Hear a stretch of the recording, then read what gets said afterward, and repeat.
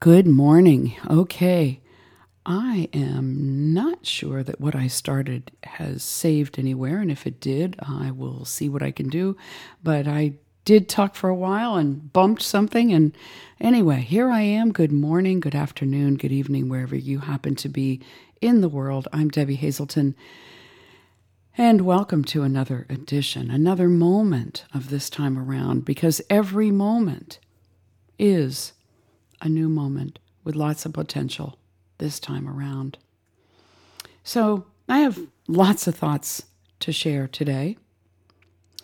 The first is that I was asked by someone who heard a podcast I did a couple episodes back where I was sharing, and I made the comment that I am open for all belief systems, or that I believe that all belief systems are good or right or something like that. And they said, well, what about people who think that theirs is more right than everyone else's? Is that okay? And I said, no. And they said, well, that's a belief system.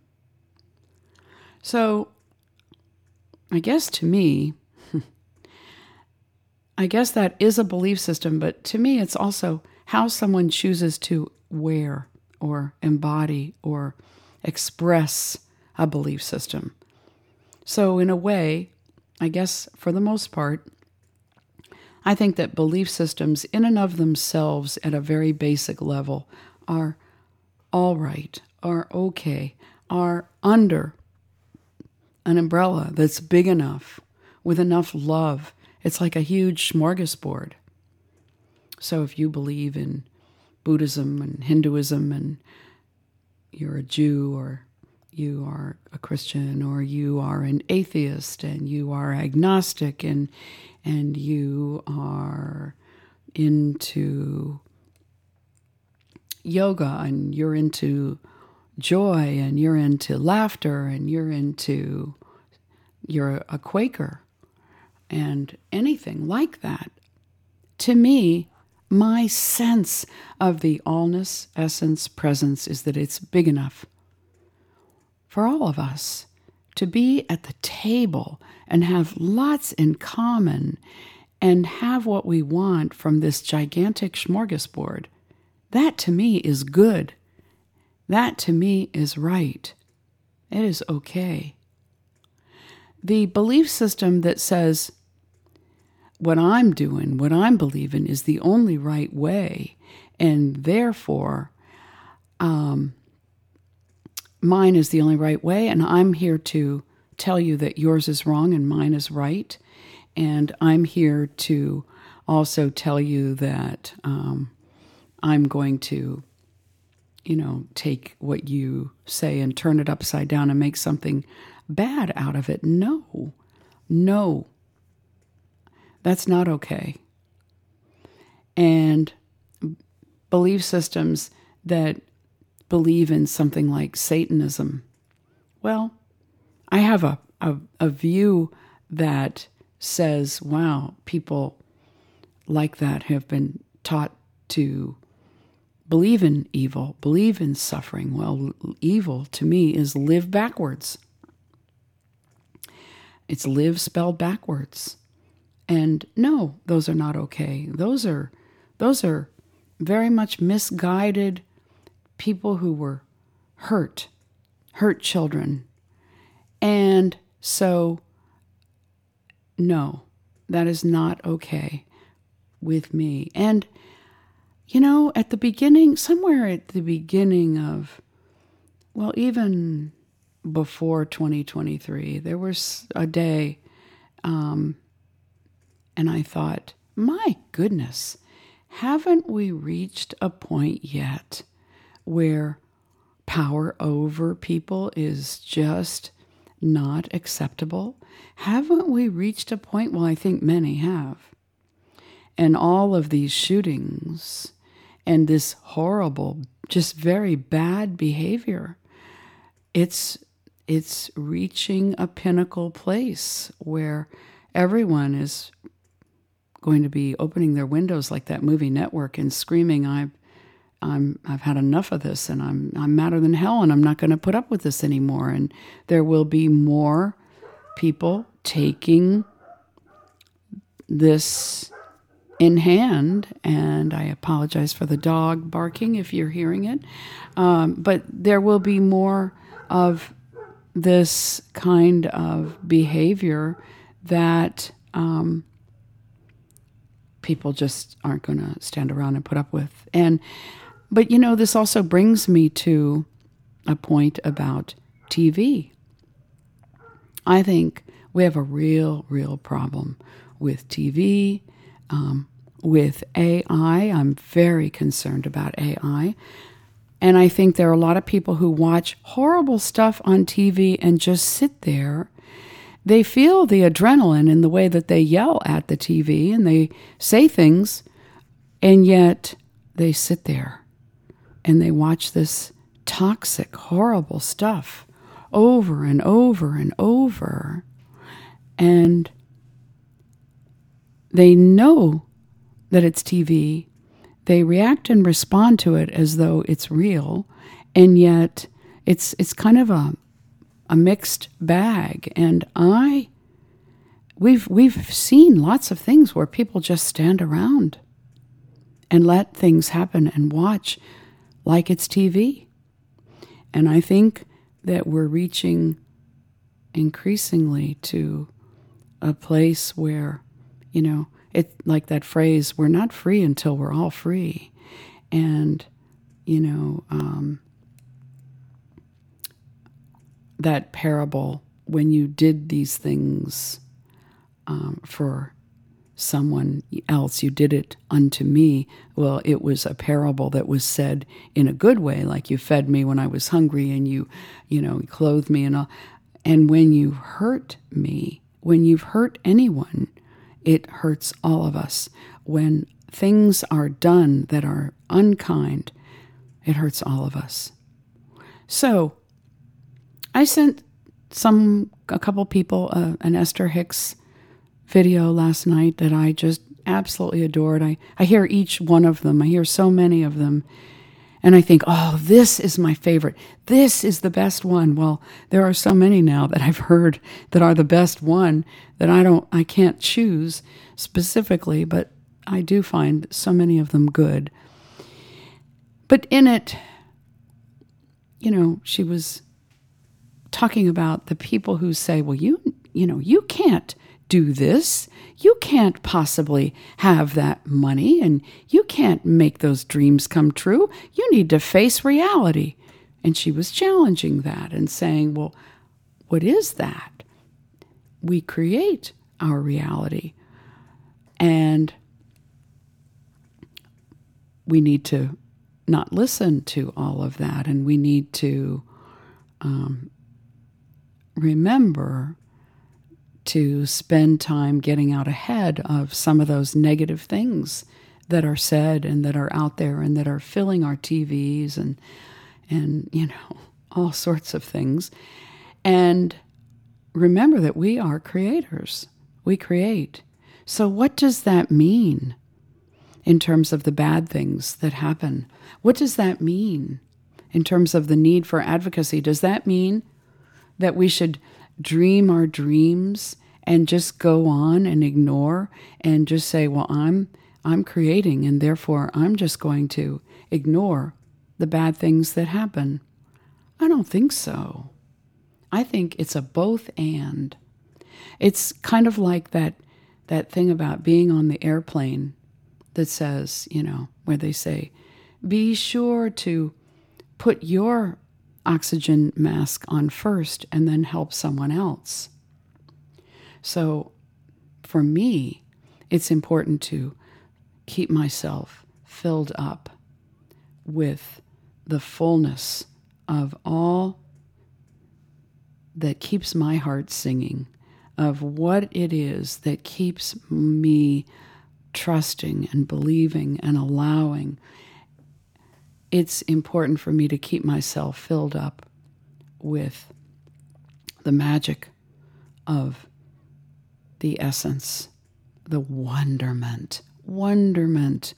Oh my gosh. Wonderment makes my heart just sing. Serendipity, finding good in unexpected places. to keep myself filled up, and then to do what I can to help everyone, to do what I can to keep speaking up, to keep speaking out, to keep being that voice that speaks for others who cannot, that keeps on doing what I can to show up. And then when it gets bad, I keep thinking of that song. I pick myself up, dust myself off, start all over again. Yeah. That to keep on keeping on means doing the forgiveness work, means dusting off, means getting rid of what serves me no useful purpose. Why are our bodies so magnificently made for us to give off our waste, to get rid of? Our waste doesn't come out, maybe with dead skin cells, but some of our biggest amounts of waste come from a couple of places, and they are there for us to let out, let go, release, and then to move on, to continue to fill up and to continue to share. So there is a place for the biggest dreams, the biggest amount of belief in magic, the biggest amount of sitting at the table with others and sharing. But I think sitting at the table also means learning, maybe reminding self of the best manners. The best manners. Were you taught to sit at the table and just keep screaming and not allowing others to also be a part of the conversation? Were you taught to just throw your elbows and your arms and your body all over the table and just take all of everything that you want and not share and to monopolize the conversation? I doubt it. I hope you were taught better manners than that, as was I. And so when we show up at the table of diversity and inclusiveness, well, hopefully there are wonderful, magical things that we remember, reconnect to do, like ask somebody, how are you? What's going on? Hey, what would you like to add to the conversation? I found a really good book last week called Turning Small Talk into Big Talk by Jan Janur.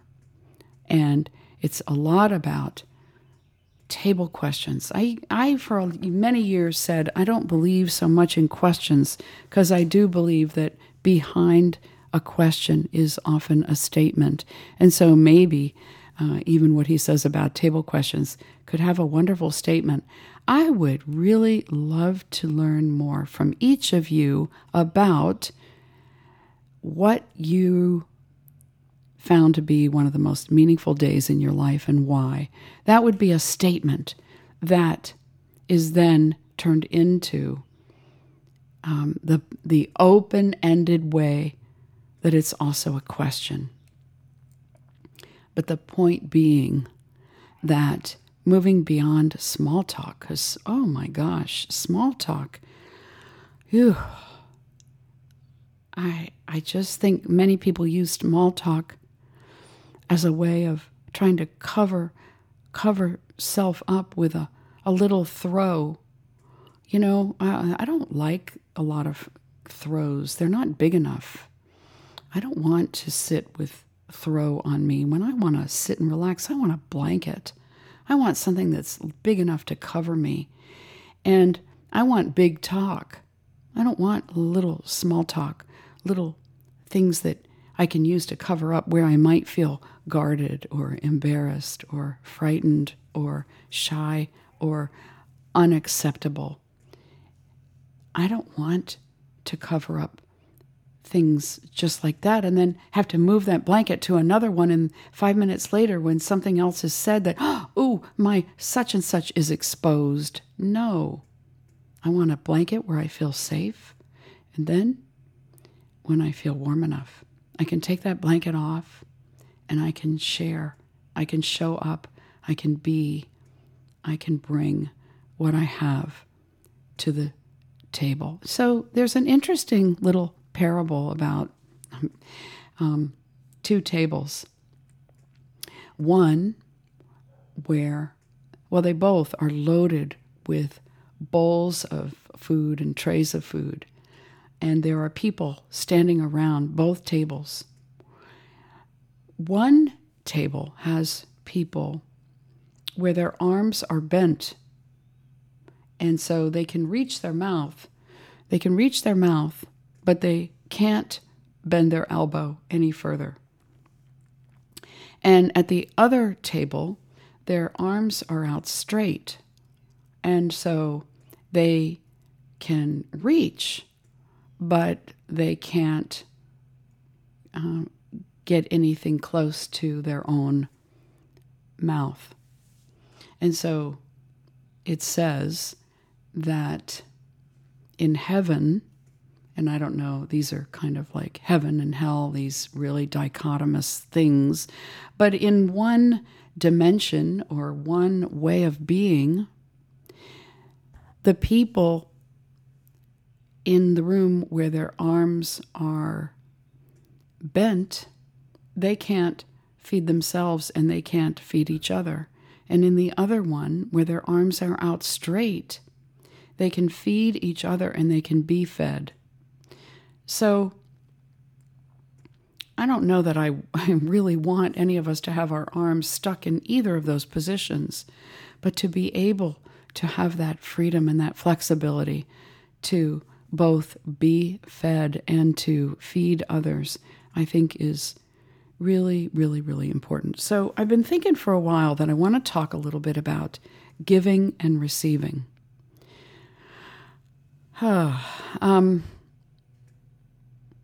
had a situation a while back where I knew that somebody wanted something and I wanted to give this thing to them.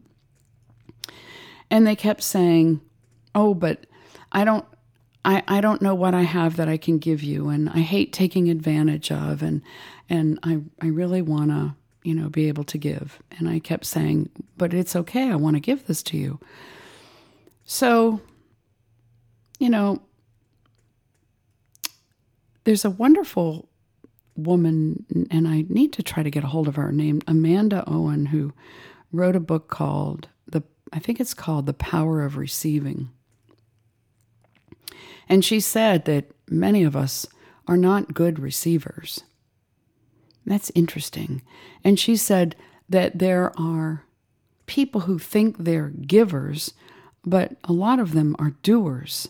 They're not givers because they're doing maybe to control, and they're doing to get people to behave a certain way. And so my feeling is that some people are leery about receiving because they don't want to feel obligated, and they don't want to feel that receiving means that somebody might be able to control, or somebody might think they have too much power to expect and demand.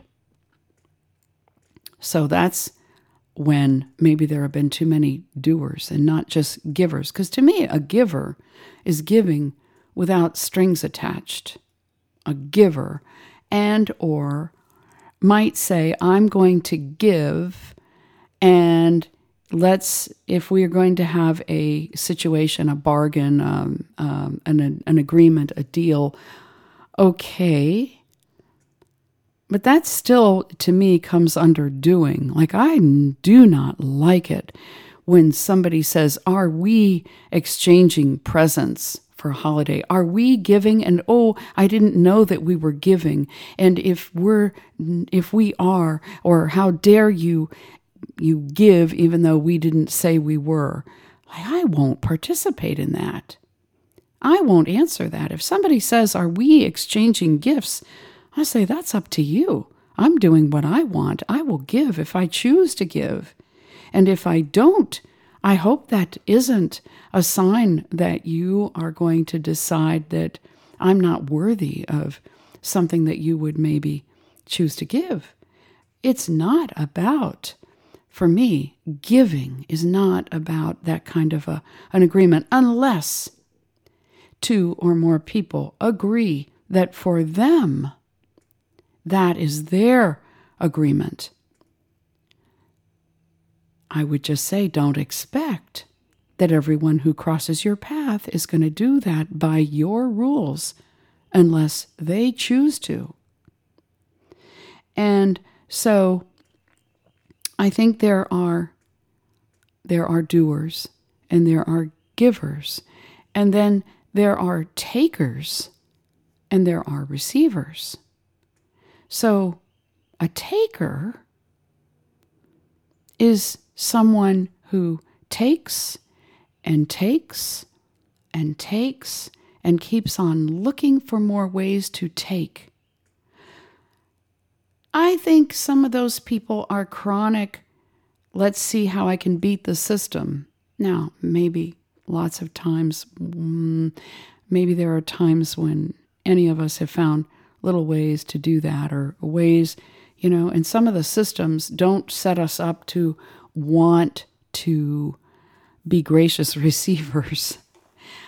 Still, there's a difference. Is it about taking or is it about receiving? If I am somewhere and I never find ways to give, and I just take and take and take and take from every relationship, and take from,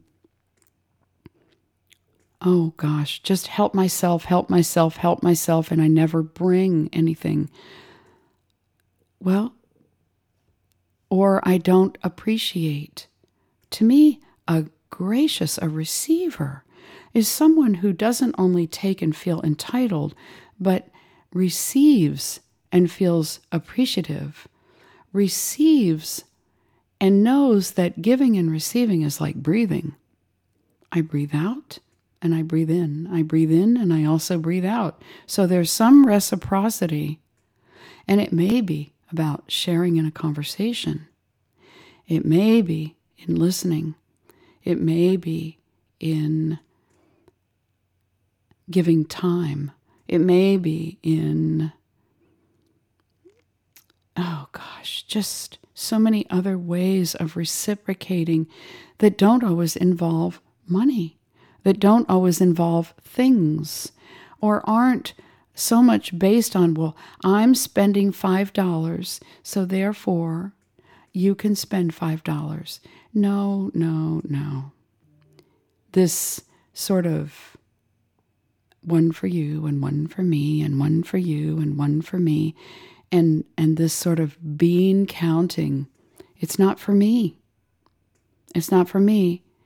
And I think if I was going to be where I felt that everything was predicated on exact amounts, like I've bartered with people, and energy exchange, that's not such a monetary thing. It's not, well, I will do this. I've done this for you 6 times. Now you have to do something that's worth that same amount 6 times. No, it's an energy. It can't always be quantified. And it's also, how does it feel? How does it feel to receive? Is it something that feeds, or is it just somebody's busy work that you allow? How does it feel to give? Is it just something that's just, I'm just going to pay this bill, and I'm just going to give this so that I'm doing my part, but I'm just fulfilling an obligation? No, I don't want that. If I give something to you, I don't want you to do something because you feel obligated. I don't want you to do something because you are just wanting to make sure that there isn't too much being asked of you, or where you feel like there's something that's expected. I would love to enjoy whatever it is you want to share, you want to give, but not out of obligation. No. So, this leads me to want to talk about orgasms and out-of-body experiences. What in the world do those two things have in common? Well, having an orgasm might feel like an out-of-body experience, or having an out-of-body experience might feel like an orgasm. I don't know, but I often think about, and it's kind of a funny thought, but I love to think about who were the first people to discover lots and lots of things. Who were the first people to discover what it took to make a cake? Who were the first people to discover cookies? Who were the first people to discover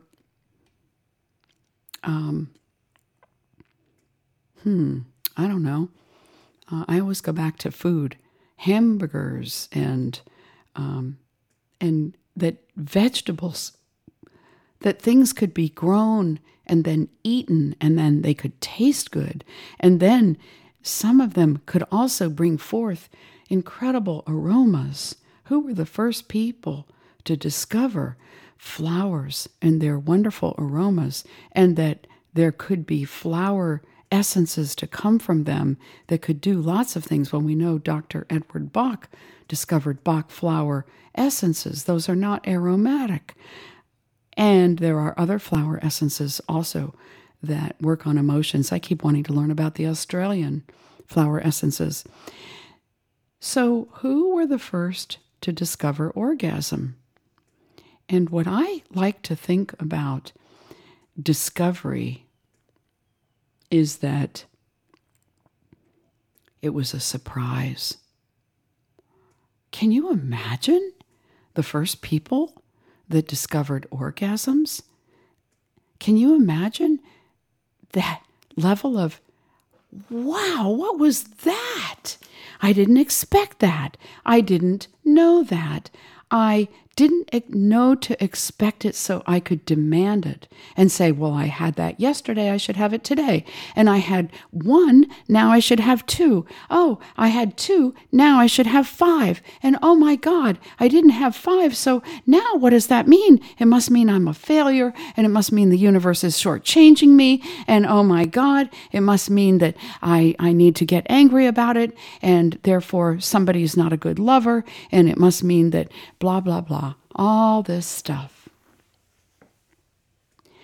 And so I like to think about the sweetness of surprise. In fact, I don't want to know what you want to give me. I want to be surprised. I don't want to know when and if I'm going to have an out-of-body experience or an orgasm. I want to be surprised. Because I've heard people count their out-of-body experiences, or they call them oobies. How many oobies have you had? Oh, are you having oobies regularly? I'm like, what is that craziness? Are you having this regularly? Oh my God. I remember when a lot of people were going into codependency treatment and all kinds of other recovery treatment. And it was sort of like, oh, have you been fixed yet? Have you gone into treatment? Oh, because if you have, then you're this. And if you haven't, then, oh, you're not fixed yet. You know, it's kind of like the people who clip their dog's ears or tails to keep them into looking like they want that certain breed to look. Oh, no, I'm not into that. And if that's what you're into, well, that's your deal. And I think we got a little too crazy with people going into treatment and people going to this or that. I don't like when I see big businesses funneling people in to get transformed and on the high with this or that. And here I've said I like Esther Hicks. I do. I love the work of Esther Hicks. I still don't see the same funneling in. And I do see the work. I see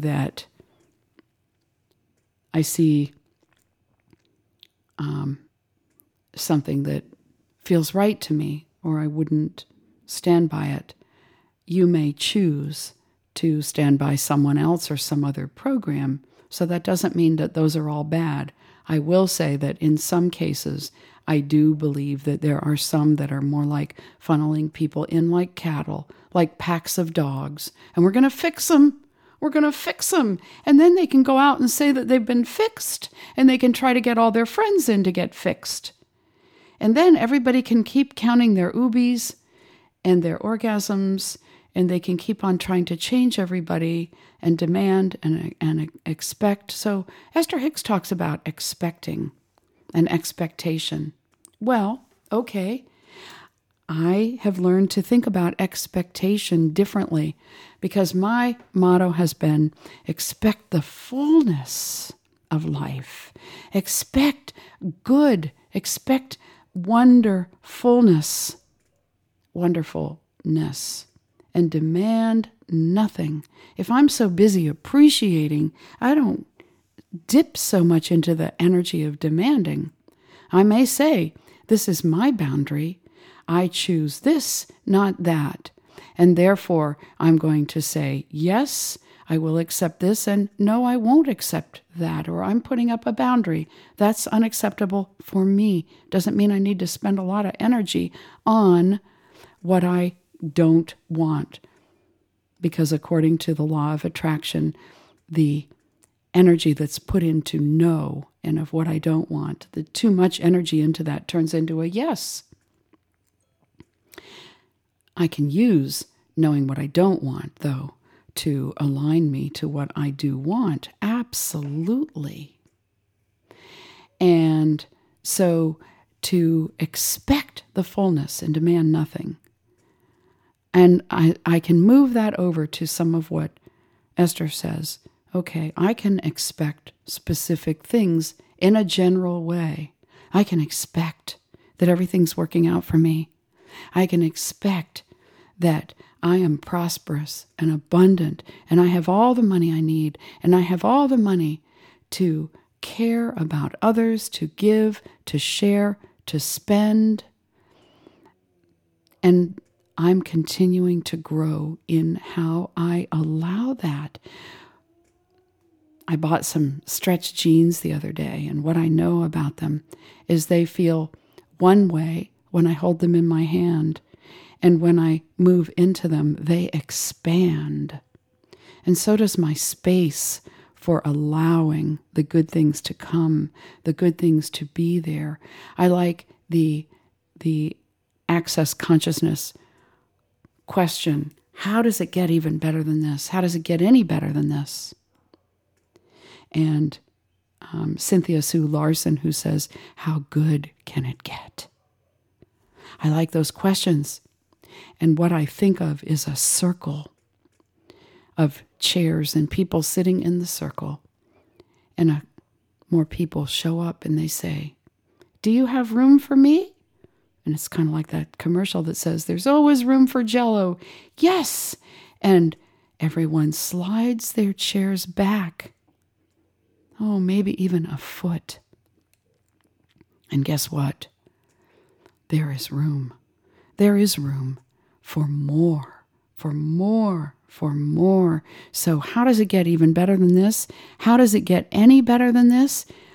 I allow. And whether it's awful, how does it get any better? Ooh, I've just allowed for possibility to come in, and it's great. And how does it get even better and any better? Wow, I've still allowed even more possibility to come in. How good can it get? How good can it get? I've opened up for possibility with those questions. Possibility positive ability. Yes. How good can it get? How does it get even better than this? All things are possible. All things are positively able. All things are possible. We are the essence. We are the ones we've been waiting for. We came to realize, to make real, to make manifest. And we came to embody the essence of spirit through this vehicle that we call our body, that is our vehicle for our expression and our experience. I've been going through a lot about the body, and maybe I'll stop for now and share more of that another time, but just know this body is so magnificently made. And be kind. I ask, I invite, be kind, be gentle, and be open to be gentled by the love, the lovingness of all that is out there waiting to embrace, to fill you and your life with the goodness that is there if and when you are wanting. And you might say, well, I'm wanting, and where is it?